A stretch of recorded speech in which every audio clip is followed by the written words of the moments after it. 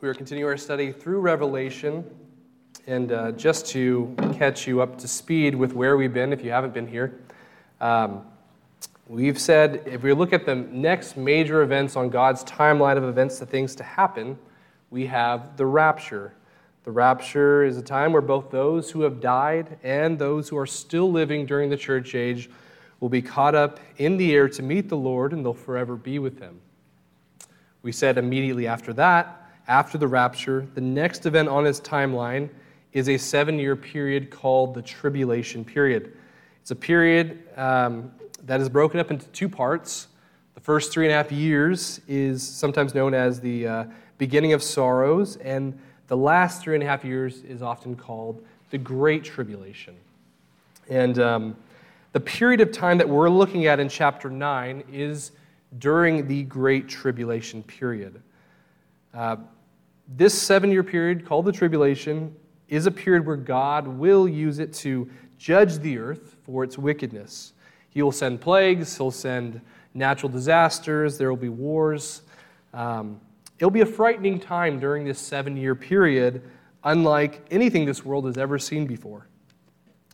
Each event that takes place during the tribulation period will be a judgment for both Jews and Gentiles who choose to reject, or so far have chosen to reject, God's offer of salvation. These judgments are described as seal judgments, trumpet judgments, and bowl judgments. There are 7 seal judgments, 7 trumpet judgments, and 7 bowl judgments.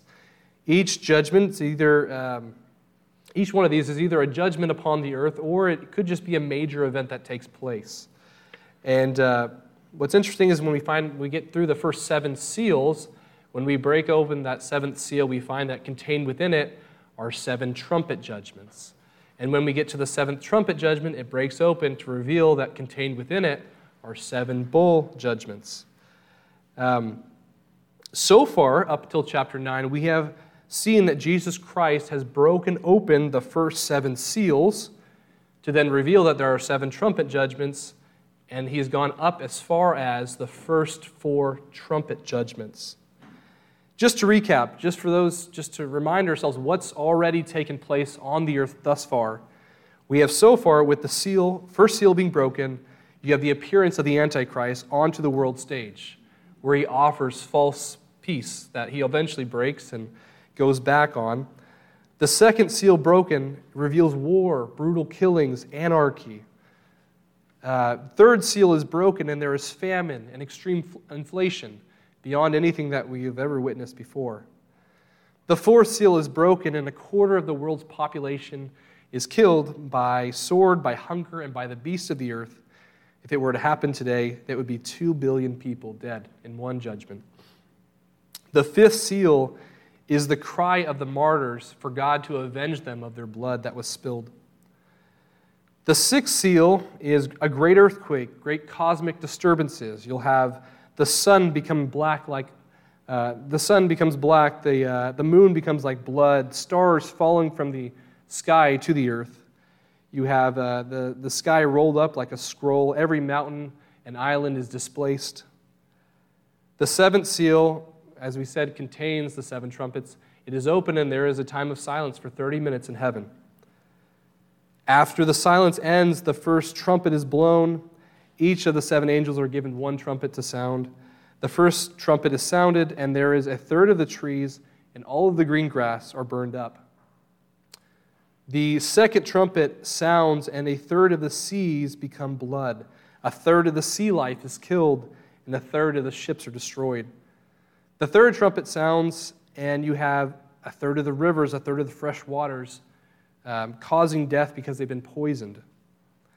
The fourth trumpet, this is the most recent one we just read last week, the fourth trumpet sounds, and 1/3 of the sun, 1/3 of the moon, 1/3 of the stars were darkened by this judgment. And it's as if all the things that people naturally expect that just happen every day. We wake up and the sun shines, the sunset happens at the end, and we have the moon that rises, the stars in the sky, just having fresh drinking water. All these things that we have come to expect will no longer be there. It will, on earth, no longer be business as usual. This will be a day unlike anything we've ever seen before. And it's interesting that so far in these 4 trumpet judgments that we've seen thus far, it deals primarily with destroying parts of creation, like the fresh water, the sun, the moon, the stars, all the things that mankind needs to sustain life. And now God is going to directly turn his attention in these next 2 trumpet judgments, in Judgments 5 and 6, directly towards mankind. In Revelation, just as a real quick ending to what we read last week, Revelation 8 ends in verse 13 by having the angel saying with a loud voice, "Woe, woe, woe to the inhabitants of the earth, because the remaining blast of the trumpet of the 3 angels who are about to sound." So if you thought what already has taken place, my recap of what took place, was already horrific, if you thought it was already bad enough, it's saying you haven't seen the worst yet. The worst is still yet to come. Because now it's going to be directly affecting those who remain on the earth. Woe is not a word that we always use, but you could just say it means great calamity, anguish, grief, affliction, judgment to the inhabitants of the earth, to the earth dwellers. Earth dwellers are those who, could be better just stated as those whose only hope, those whose only future is built upon this earth alone. Those whose only outlook or hope in life is found here on this earth. Those who have made their eternal home here on earth. Those who are, better said, to those who are not true believers in Jesus Christ. And God is saying, woe to those people because of the remaining 3 trumpets and because how horrific and terrifying they are. Before I even begin just reading what's about to take place, though, I want to remind you that we're only going to read the first 2 of these 3 woes. But I want to emphasize that the reason God is bringing about these judgments, the reason God is reminding his reader of what's to come, is because he is warning people out of mercy. God is warning people of the judgment to come, and he warns them that, you know what, you still have time now to repent of your sins. You still have time to believe upon the Lord, to be saved from the next judgment to come. Ezekiel 33, verse 11, kind of highlights the heart of God. And it's always been about repentance. It says here, "Say to them, as I live, says the Lord God, I have no pleasure in the death of the wicked, but that the wicked would turn from his way and live. Turn from your evil ways, for why should you die, O house of Israel?" And although this is written to Israel, it's still the longing, not just for Israel, but for all mankind. Oh, that mankind would turn from their evil ways, turn from their wicked ways, and trust in the Lord. The Lord, as it says in other parts of the Bible, he's not willing that any should perish, but that all should come to repentance. So God is using these judgments to remove the comforts, to remove all the things that mankind would hold on to. You know, when you have money in your bank, when you have fresh water going, when you have, a heater that works at home, when you have food in your fridge, when you have all these comforts, it is very easy to think that, well, I can support myself, I can sustain myself, I don't need God. But you'll see that as people are stripped away of some of these things, that's when it brings them to their knees. When it causes them to cry out to God is when these things that they come to expect are stripped away. And that's what God is doing here. He is stripping away all these comforts, all these things that would cause them to ignore their sin, that would cause them to ignore their need for God. And God is stripping it all away, and now God is making it plain and simple to those people. Now that I've stripped it away, it is me who has been judging you. It is me who has caused this to happen so that you would bring about the repentance, so that I would bring about a desire to change, a desire to see that my sin separates me from God. And God is using these for anyone who is still softened in their heart to turn, to repent of their sins. The 5th judgment, the 5th trumpet judgment, is the first woe. The 6th trumpet judgment is the second woe. And the 3rd judgment, which we'll talk about in later chapters, we'll come to find is the 3rd woe being the 7th trumpet judgment, which contains all of the bowl judgments. So 3 more woes to come upon the earth. Let us just look at the first of the 2 that we'll look at today in Revelation 9. And we'll be reading the first 12 verses just to look at the first woe. Then the 5th angel sounded, and I saw a star fallen from heaven to the earth. To him was given the key to the bottomless pit. And he opened the bottomless pit, and smoke arose out of the pit like the smoke of a great furnace. So the sun and the air were darkened because of the smoke of the pit. Then out of the smoke locusts came upon the earth. To them was given power, as the scorpions of the earth have power.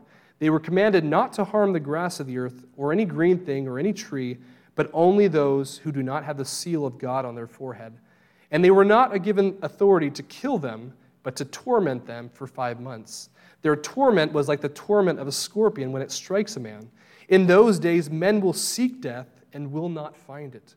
They will desire to die, and death will flee from them. The shape of the locusts was like horses prepared for battle. On their heads were crowns of something like gold, and their faces were like the faces of men. They had hair like women's hair, and their teeth were like lions' teeth. They had breastplates like breastplates of iron, and the sounds of their wings was like that of the sounds of chariots, with many horses running into battle.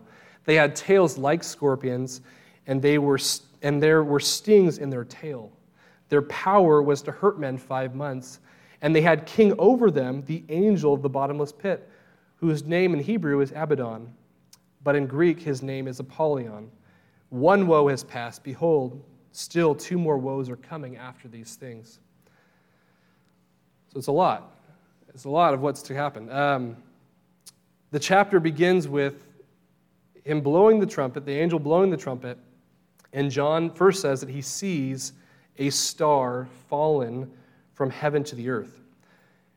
I have seen my share of falling stars, and actually the people in the tribulation period will have seen many stars falling from heaven. In the 6th seal judgment, it says that stars are falling from heaven like a fig tree when it's ripe for fruit, when it's shaken in the wind. There will be already judgments of fallen stars, but this is not like any star they've seen before. This is not one of these falling stars in a literal sense, because this star is different in the sense where it says, to him, meaning that it's a person, to him was given the key to the bottomless pit. This star is, better yet, an angelic being. And this would not be the first time that God uses an angel or uses the term star to describe an angel. You have in Job, chapter 38, verse 7, we read that the morning stars, or the angels, were singing when God laid the foundations of the world. It says in Job 38:8, when the morning stars sang together and all the sons of God shouted for joy. There was this time of just a joyous occasion of praising God as he laid the foundation of the earth. But the term morning stars refers to angelic beings. And so the angels here are described as stars. And again, we have here in Revelation the term being used of a star that has fallen from heaven to the earth. So since we know it's a person, who is this fallen star? And I believe Isaiah 14, verses 12 through 15, answer for us by describing an event that took place before mankind was even created. And this event describes this person. It says in Isaiah 14, how you are fallen from heaven, O Lucifer, son of the morning, how you are cut down to the ground, you who weaken the nations. For you said in your heart, I will ascend into heaven. I will exalt my throne above the stars of God. I will sit on the mount of the congregation, on the farthest side of the north. I will ascend above the heights of the clouds. I will be like the Most High. Yet you shall be brought down to Sheol, to the lowest depths of the pit. Satan is that fallen star. Satan was once this wonderful angelic being. But as you remember, he became proud. He was discontent, dissatisfied with the position that God gave him. And he led a rebellion along, not just himself, but a third of the angels he brought along with him to rebel against God, to attempt to usurp his position that he had. And Satan and his angels were cast out of heaven, we read.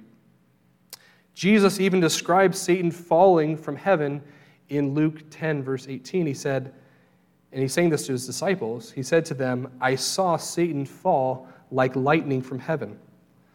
Now, with Satan's unsuccessful attempt to revolt against God, leading this third of the angels away, they've now been kicked out of heaven. It would appear that Satan's dealings with heaven are over. It would appear that that's the last that they would have seen of him. But if you read the rest of the Bible, it's clear that Satan's punishment comes in stages.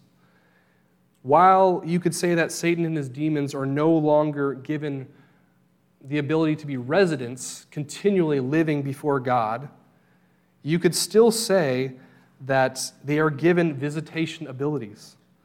Because up until this point, they still have that ability. If you think back even to Job chapter 2, Satan comes before the Lord and accuses Job. And he says, does Job fear you for nothing? Is it not because you give him these things that he does these things, that he praises you, that he serves you? And Satan is described as the accuser of the brethren, constantly going before God and saying, look at your child. Look what he just did. He just sinned. How can you love him? How can you still call him your own? And he goes before, apparently according to the Bible, he goes before him day and night accusing believers of wrongdoing, of just different things that we've done, just like he did with Job. And here we have, though, a time where, Satan, he loves to do this. And up until this point, up until this fifth trumpet happens, he is given this ability to continue going back and forth between the earth and heaven. But we know that at the start of this trumpet, the access is cut off. In Revelation 12, it tells us more clearly kind of what's happening as it shows, we see this picture of a star fallen from heaven. Now we see kind of clearly what caused that. In Revelation 12, it gives us more insight of a war that breaks out in heaven. And in Revelation 12, verse 8, Michael and his archangel fought against Satan and his rebellious angels, and it says that Satan and his demons did not prevail, nor was a place found for them in heaven any longer. So the great dragon was cast out, that serpent of old, called the devil and Satan, who deceives the world, was cast to the earth, and his angels were cast out with him. Then I heard a loud voice in heaven saying, "Now salvation and strength and the kingdom of our God and the power of his Christ have come, for the accuser of our brethren who accuses them before our God day and night has been cast down."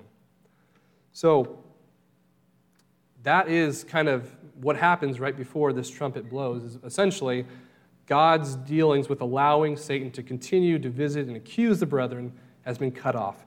And his demonic followers have also been cast down to the earth. But there is a warning. While there is this rejoicing in heaven, there is a warning to those who remain on the earth, and that's found in Revelation 12:12. Right after that, it says, "Therefore rejoice, O heavens, and you who dwell." There's good rejoicing there. "But woe to the inhabitants of the earth and to the sea, for the devil has come down to you, having great wrath, because he knows he has a short time." So Satan knows the gig is almost up. He knows that he can only do this for so much longer. And from here on out, Satan and his demonic followers remain solely on the earth with the purpose of bringing havoc, with the purpose of drawing men and women away from the truth of the gospel. Satan is that fallen star from heaven to the earth. Not only is he that fallen star, he is also given the key to the bottomless pit. It says, to him, that is the star, was given the key to the bottomless pit. And in verse 2, "And he opened the bottomless pit, and smoke arose out of the pit like the smoke of a great furnace. So the sun and the air were darkened because of the smoke of the pit." And here we are introduced to the bottomless pit now being opened. And really the best way to describe what's happening here is that, and I don't mean this lightly, but that all hell is basically breaking loose. To understand what is described here, it was best described as all hell breaking loose.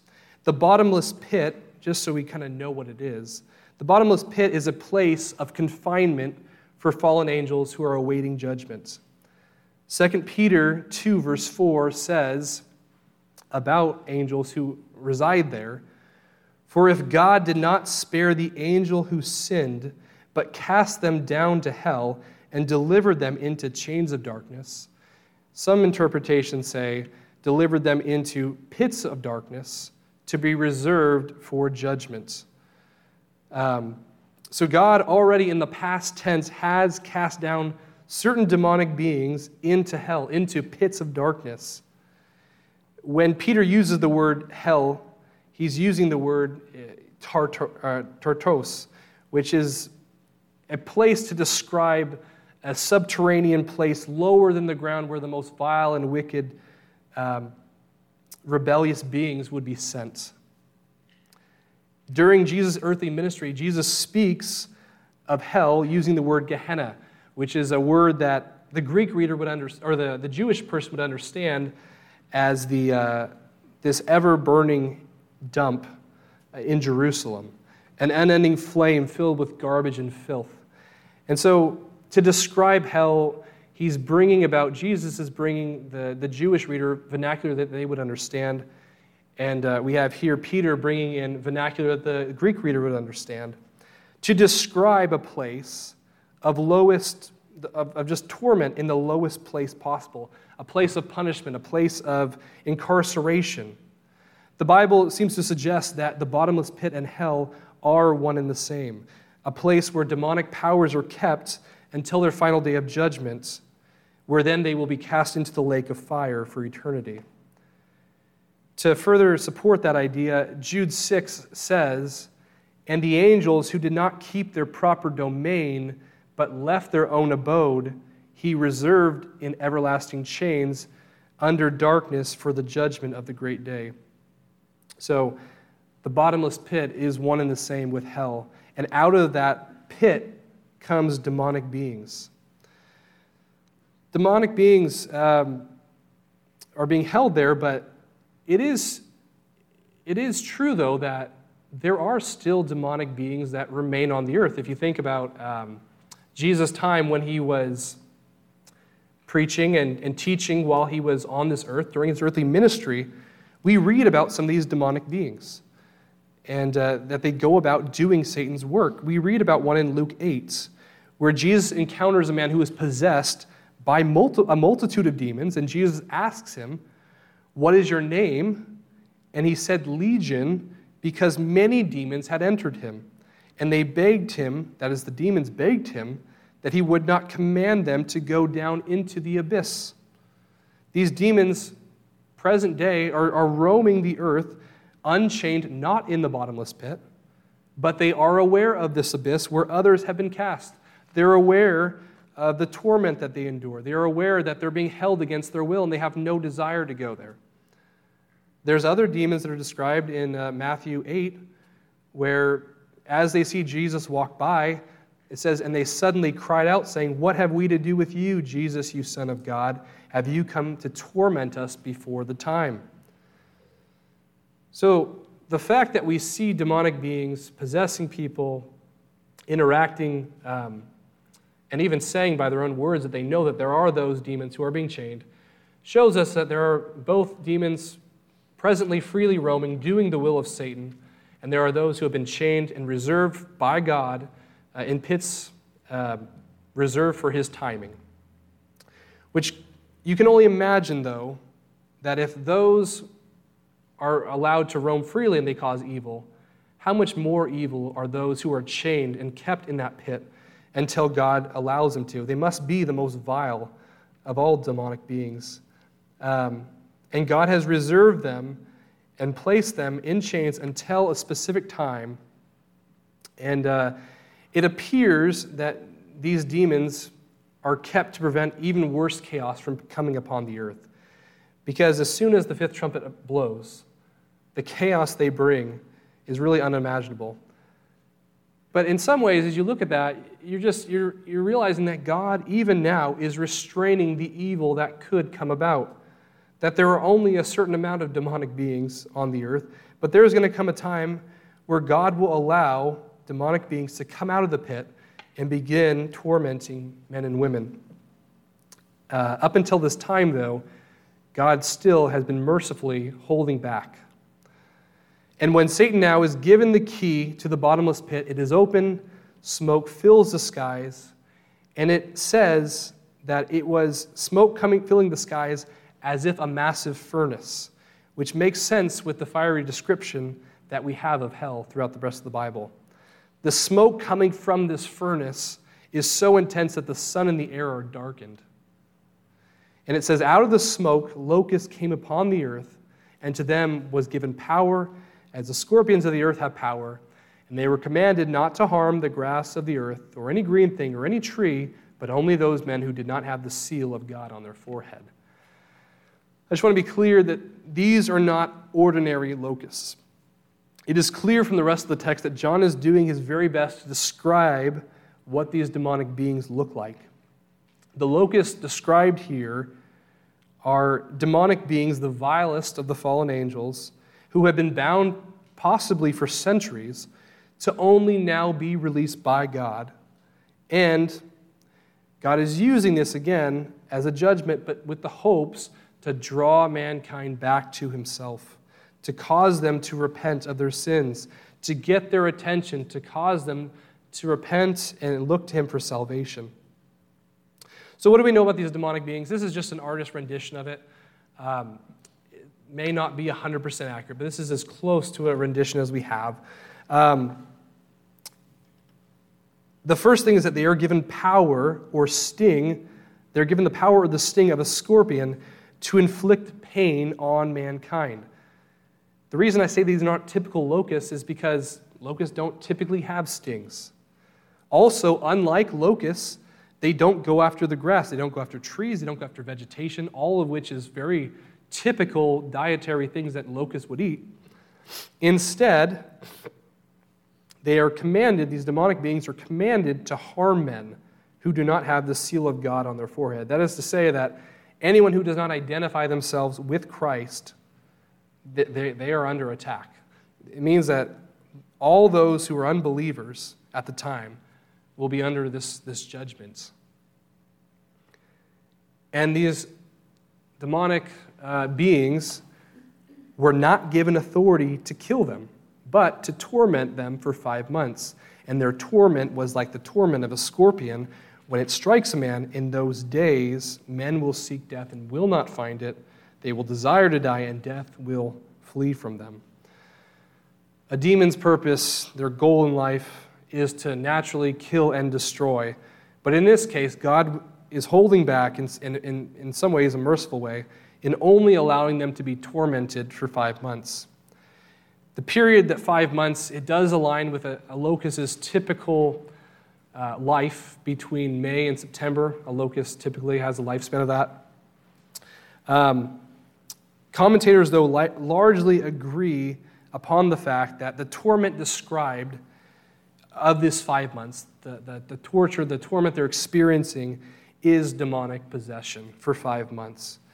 These demons cause extremely powerful torments. They're known, even in the New Testament, they're known to inflict extreme pain. They're known to cause people to lose control of their physical abilities, where they are seizing, convulsing, flailing, being thrown to the ground. You see some of them being thrown into the fires. They're just tormented, unable to control themselves any longer. These demons not only just cause physical suffering, but also mental anguish to the people that they have chosen as their host. You see that in the case of Legion. He was just in anguish as he waits, for Jesus to heal him. What I do find most fearful, though, about this judgment is that the suffering will be so severe, so horrendous, that men and women will wish they were dead. In fact, they will seek to commit suicide, but death will escape them. They might try throwing themselves off a building. They may try pulling a trigger.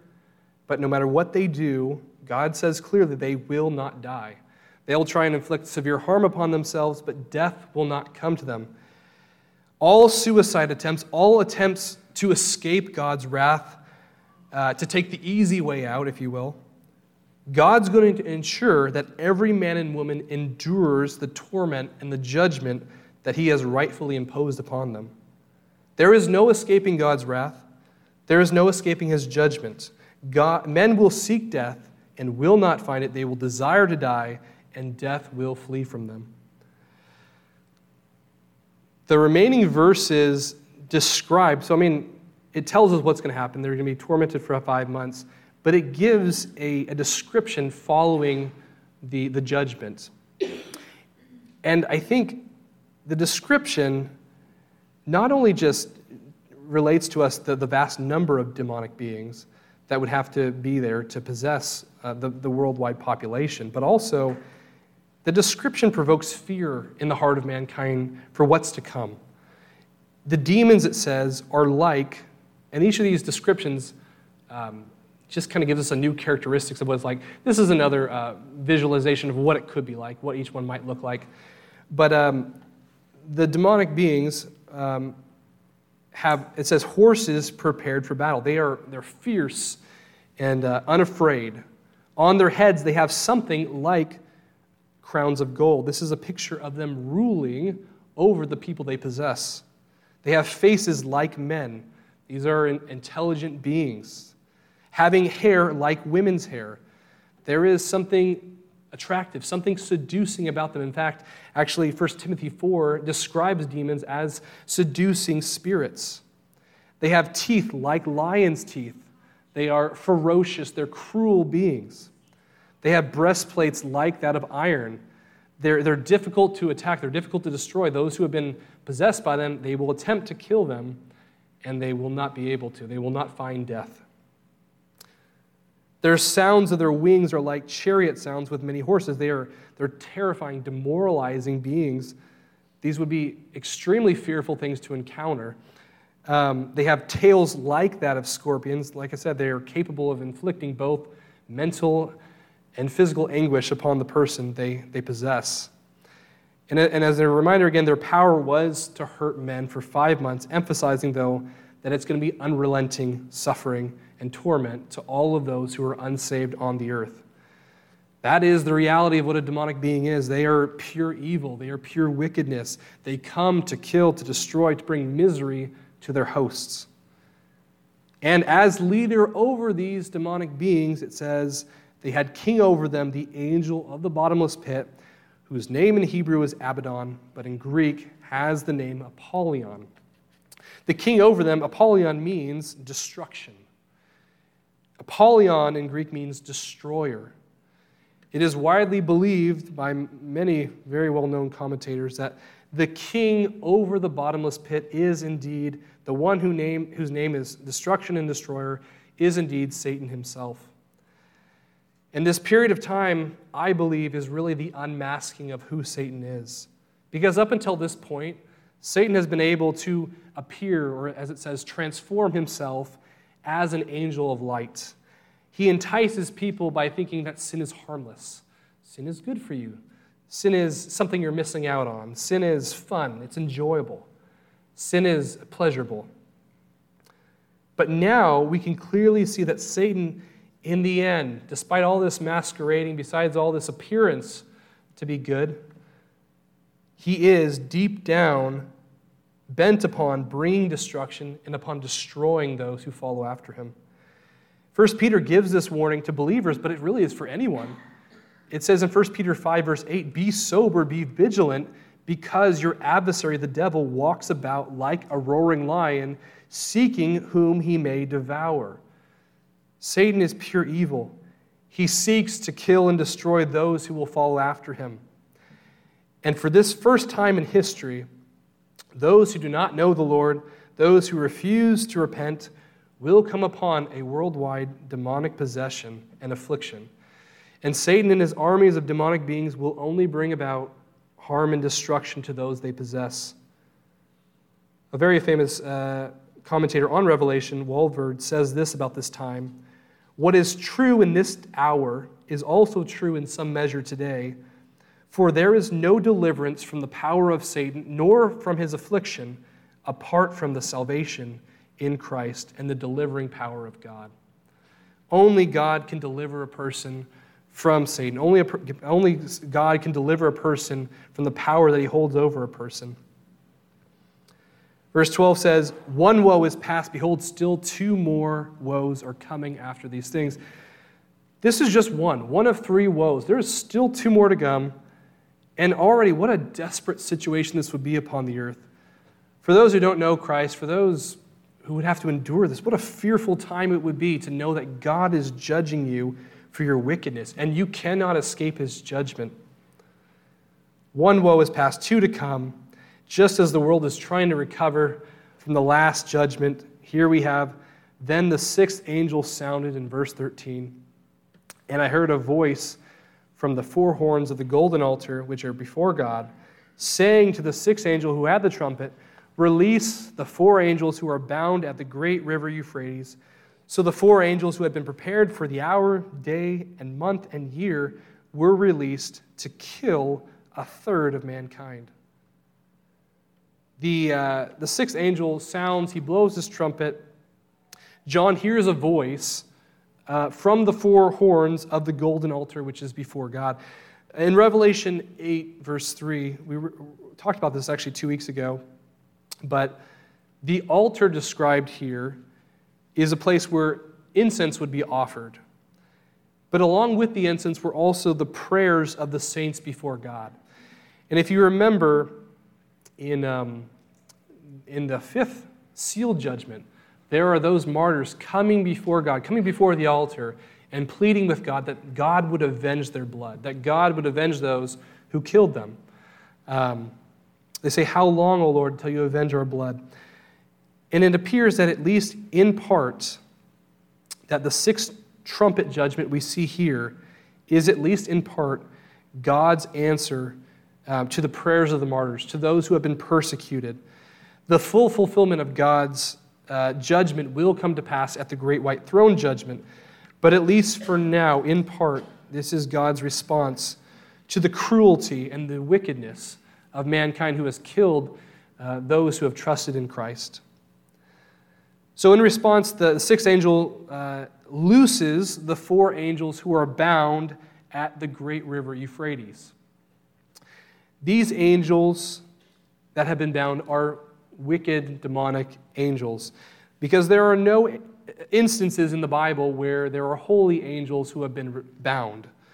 However, on the flip side, there are many instances where we see ungodly angels being bound. For example, we read in Jude 6 today that the angels who left their abode, he has reserved in everlasting chains.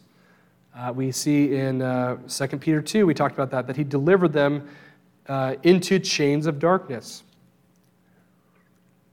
We also read in Revelation 20, towards the end of Revelation, it tells us of a time where Satan will be bound.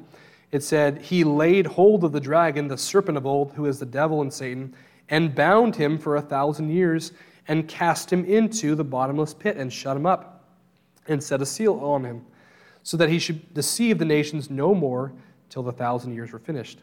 So there are clear instances in where God has bound wicked angels. And God has prepared these four angels for a specific year, specific month, specific day, and a specific hour he has for them. He has prepared them in the same way that God prepared a great fish to swallow Jonah when Jonah had chosen to go off and go a different route than God chose for him. In that same way that God prepared that, God has prepared these angels for judgment. And I think that's, to me, it's so remarkable that God's timing is so precise. These angels have been bound probably for centuries with the very purpose of executing God's judgment, and he has waited for a specific year, month, day, and hour of when he would release them. And it's not going to happen until he says so. Only God knows the time, But it just shows that God is in control of everything. God is in control of his judgments even. He knows the time, and he will not let it happen a minute before it's ready. And when God gives the word, they are released to kill a third of mankind. Up until now, this is probably the most devastating judgment that has occurred in the book of Revelation. Earlier, in the fourth seal judgment, a fourth of the world's population was killed off. As we said, that would be, if today it happened, that is 2 billion people dead in one judgment. And now we're learning that on top of those 2 billion that were just killed, what remains of the earth now, a third more is killed off. I'm not a math person, but if you take 8 billion and you lose a quarter, you're down to 6. Let's just assume and pretend that no one else dies, just so we keep a whole number. Let's pretend between those two judgments, no one else dies. You're still at 6 billion. If you lose a third of that, you're down to 4 billion people. Half the world's population is gone. Very likely, though, it would be much less than half because of all the other judgments that occur in between that time, from the loss of ships to the loss of fresh drinking water to the loss of trees to the loss of rivers and seas and marine life. You're down to less than half of the world's population in just 2 of these judgments. And at this point in time, I looked yesterday and it said that throughout the pandemic, there was an estimate 7 million people who died. And they were on the news showing in certain countries how they couldn't bury them fast enough. They couldn't find spaces, so then they had tractors digging up holes and just pushing them all into it. Can you imagine, with half the workforce left, trying to find a place to bury 4 billion bodies? Where would you even put it? You couldn't. You couldn't bury them fast enough. They'd be dying too quickly. And then the stench that would be there, and then the diseases that would fester from these dead bodies. I mean, this is a very grim picture we're painting of what's left on this earth. It's horrific, unlike anything this world has ever seen. We thought we had it bad with the pandemic, but this is unlike anything we've ever seen. And if you're an unbeliever today and you hear of these judgments, and if it doesn't just rattle you to your core, I don't know what will. If this doesn't bother you, if this doesn't cause your soul to be concerned about whether or not you have a relationship with Jesus Christ, I don't know what will. Because this should be troubling to your soul to know that God, if you don't know him, will inflict judgment like described here in just these 2. And there's still 7 more judgments to come after this. At this time, a holy, righteous God is enacting judgment, and in just 2 judgments, half the world's population is gone. If you don't have a relationship with God today, my plea with you is to get right with him today. My plea with you is that he offers you grace. He offers you mercy still today. He freely extends it to anyone who will come to him. Get right with God today. He is still freely offering salvation. The scene of judgment continues by introducing a massive army that will assist these 4 angels in their killings.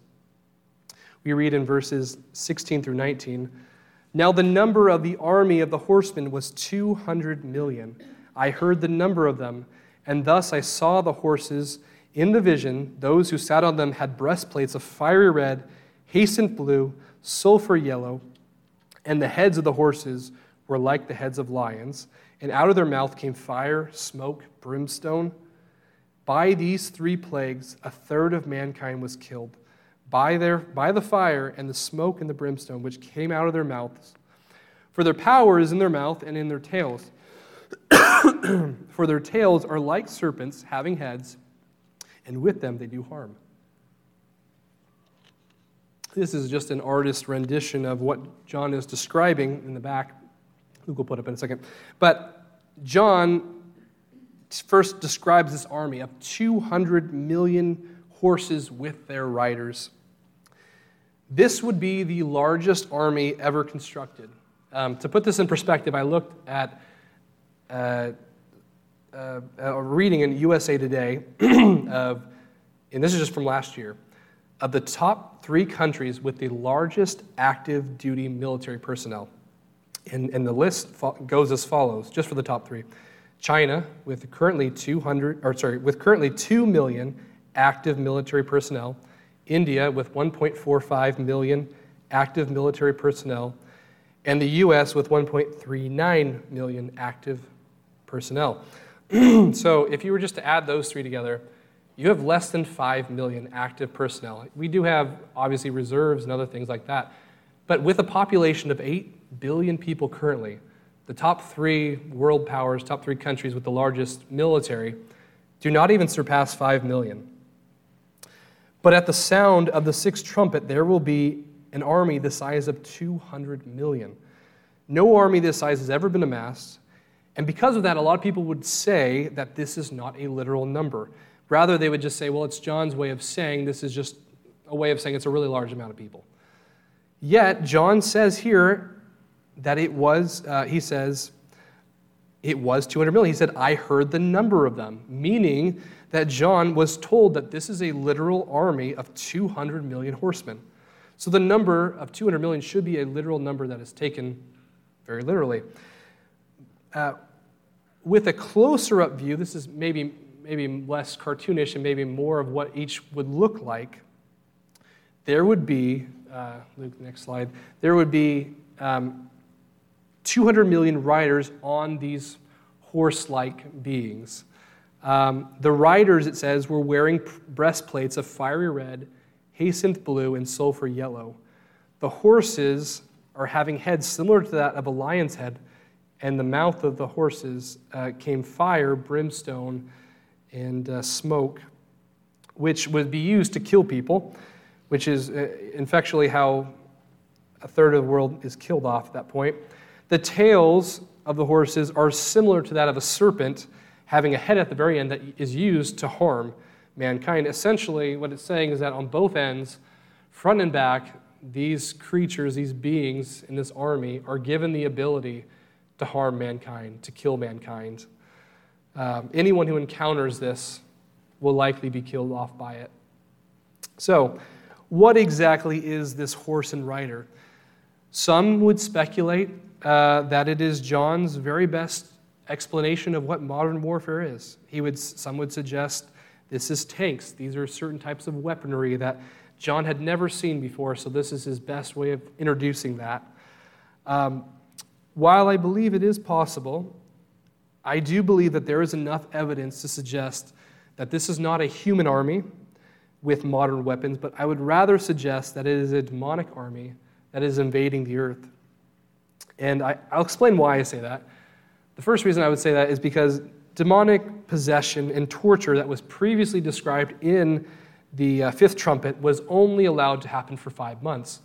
After that, they are free to roam, free to do their own thing. So there would be not only just the number, but there would also be the availability by them to commit this judgment.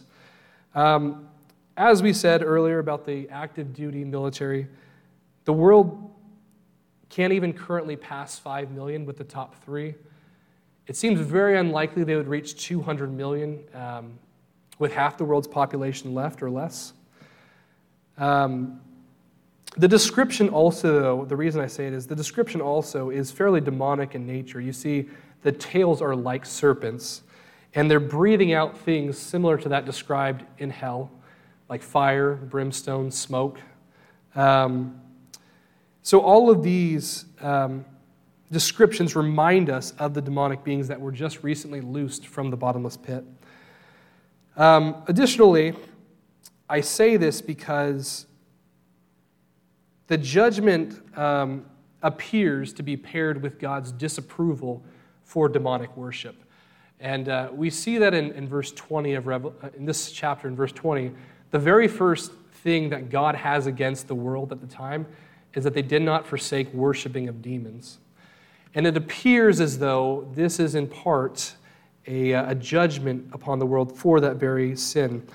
And in some ways, you could see that this judgment would be God giving mankind the desires of their heart.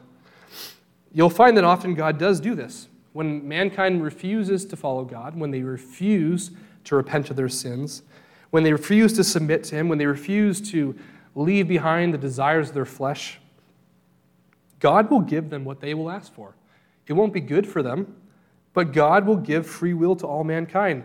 And at this time, it is noted that men and women worship demons, and God is essentially saying, look, if you want to worship demons, if you want to continue in that practice, if you would rather serve them than serve the God who created you, if you'd rather have them be the master over you, then okay, fifth trumpet occurs. I will let them possess you.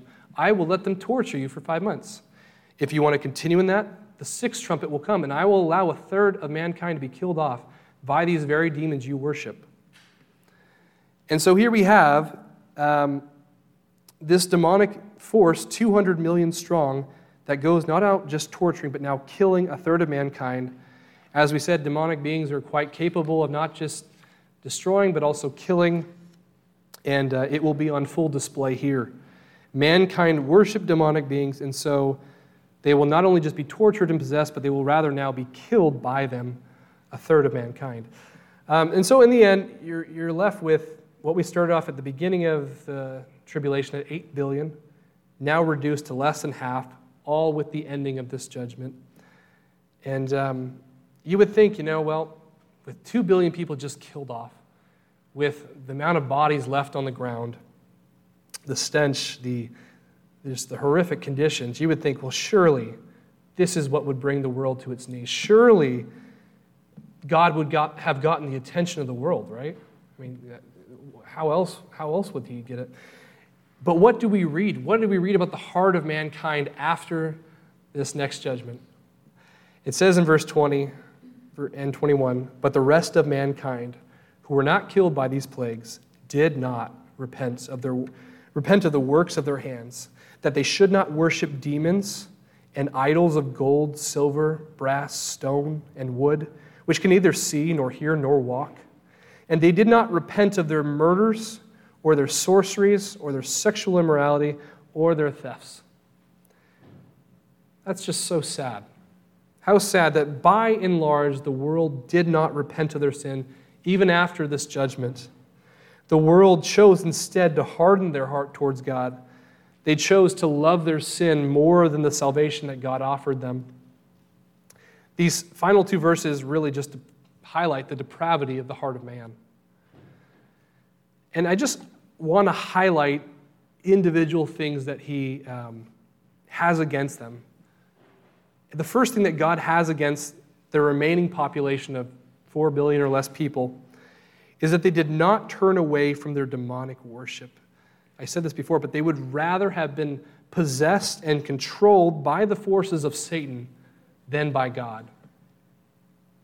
The second thing is that they did not turn away from idol worship. They would rather worship metals, stones, carved images, they would rather worship inanimate objects than worship the God who created that building material. They did not repent of their murders. At this time, law and order don't exist. At this time, everyone does what's right in their own eyes. At this time, the world has long abandoned any sense of morality. There is just worldwide bloodshed going on, murder without any consequences. They additionally did not turn away from their sorceries. Interestingly enough, the word sorceries in the Greek, if you look at it, is the word for pharmakeia, which from that we get our word pharmacy or pharmaceutics or drugs. You should not be surprised that you see this word appear here. Given the context right before this of demonic worship, drugs and demonic worship, you'll find, often go hand in hand. People will use drugs, will take drugs with the hopes that it dulls their senses and it will induce their satanic worship, allowing their minds to go to dark places, allowing their minds to go deep into their witchcraft, allowing their minds to get prepared for their seances and whatever else they wickedly engage in. Drugs and demonic worship often go hand in hand. In fact, many people I see at work, patients who come in, are on many, many drugs. And you find that it's not just the drugs anymore that's controlling them. There is voices coming out of them that don't sound human. There are physical abilities and strengths they have that are not human-like. I can only describe their behavior as demonic. In the world today, in the world this day, they would not repent of their sorceries, of their drug use. Fifth thing he has against them is that they would not repent of their sexual immorality. If you think adultery is bad now, if you think rape, pedophilia, child molestation, bestiality, if you think these are problems now, if you think that these are concerns now, imagine then. Imagine what it will be like then. Sexual perversion will run rampant beyond human belief. And lastly, God holds against them that they did not repent of their thefts.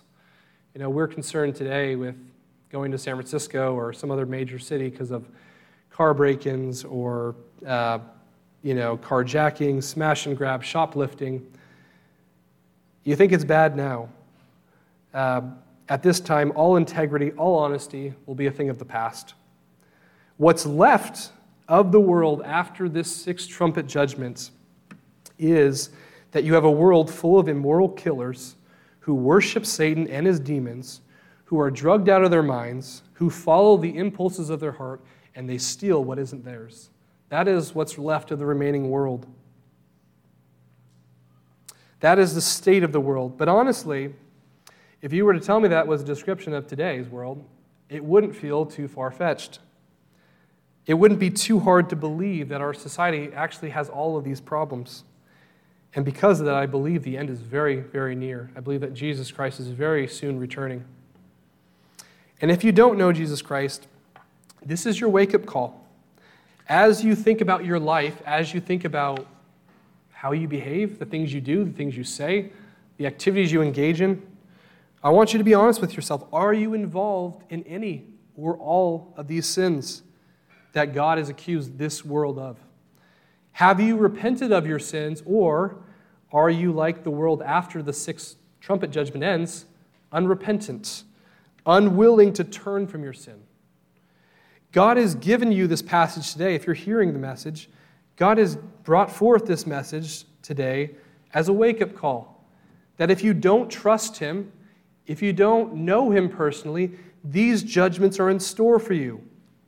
God is saying, He's pleading with you, stop holding on to your sins. Stop loving your sins.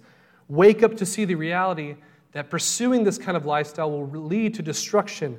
It will lead to eternal damnation.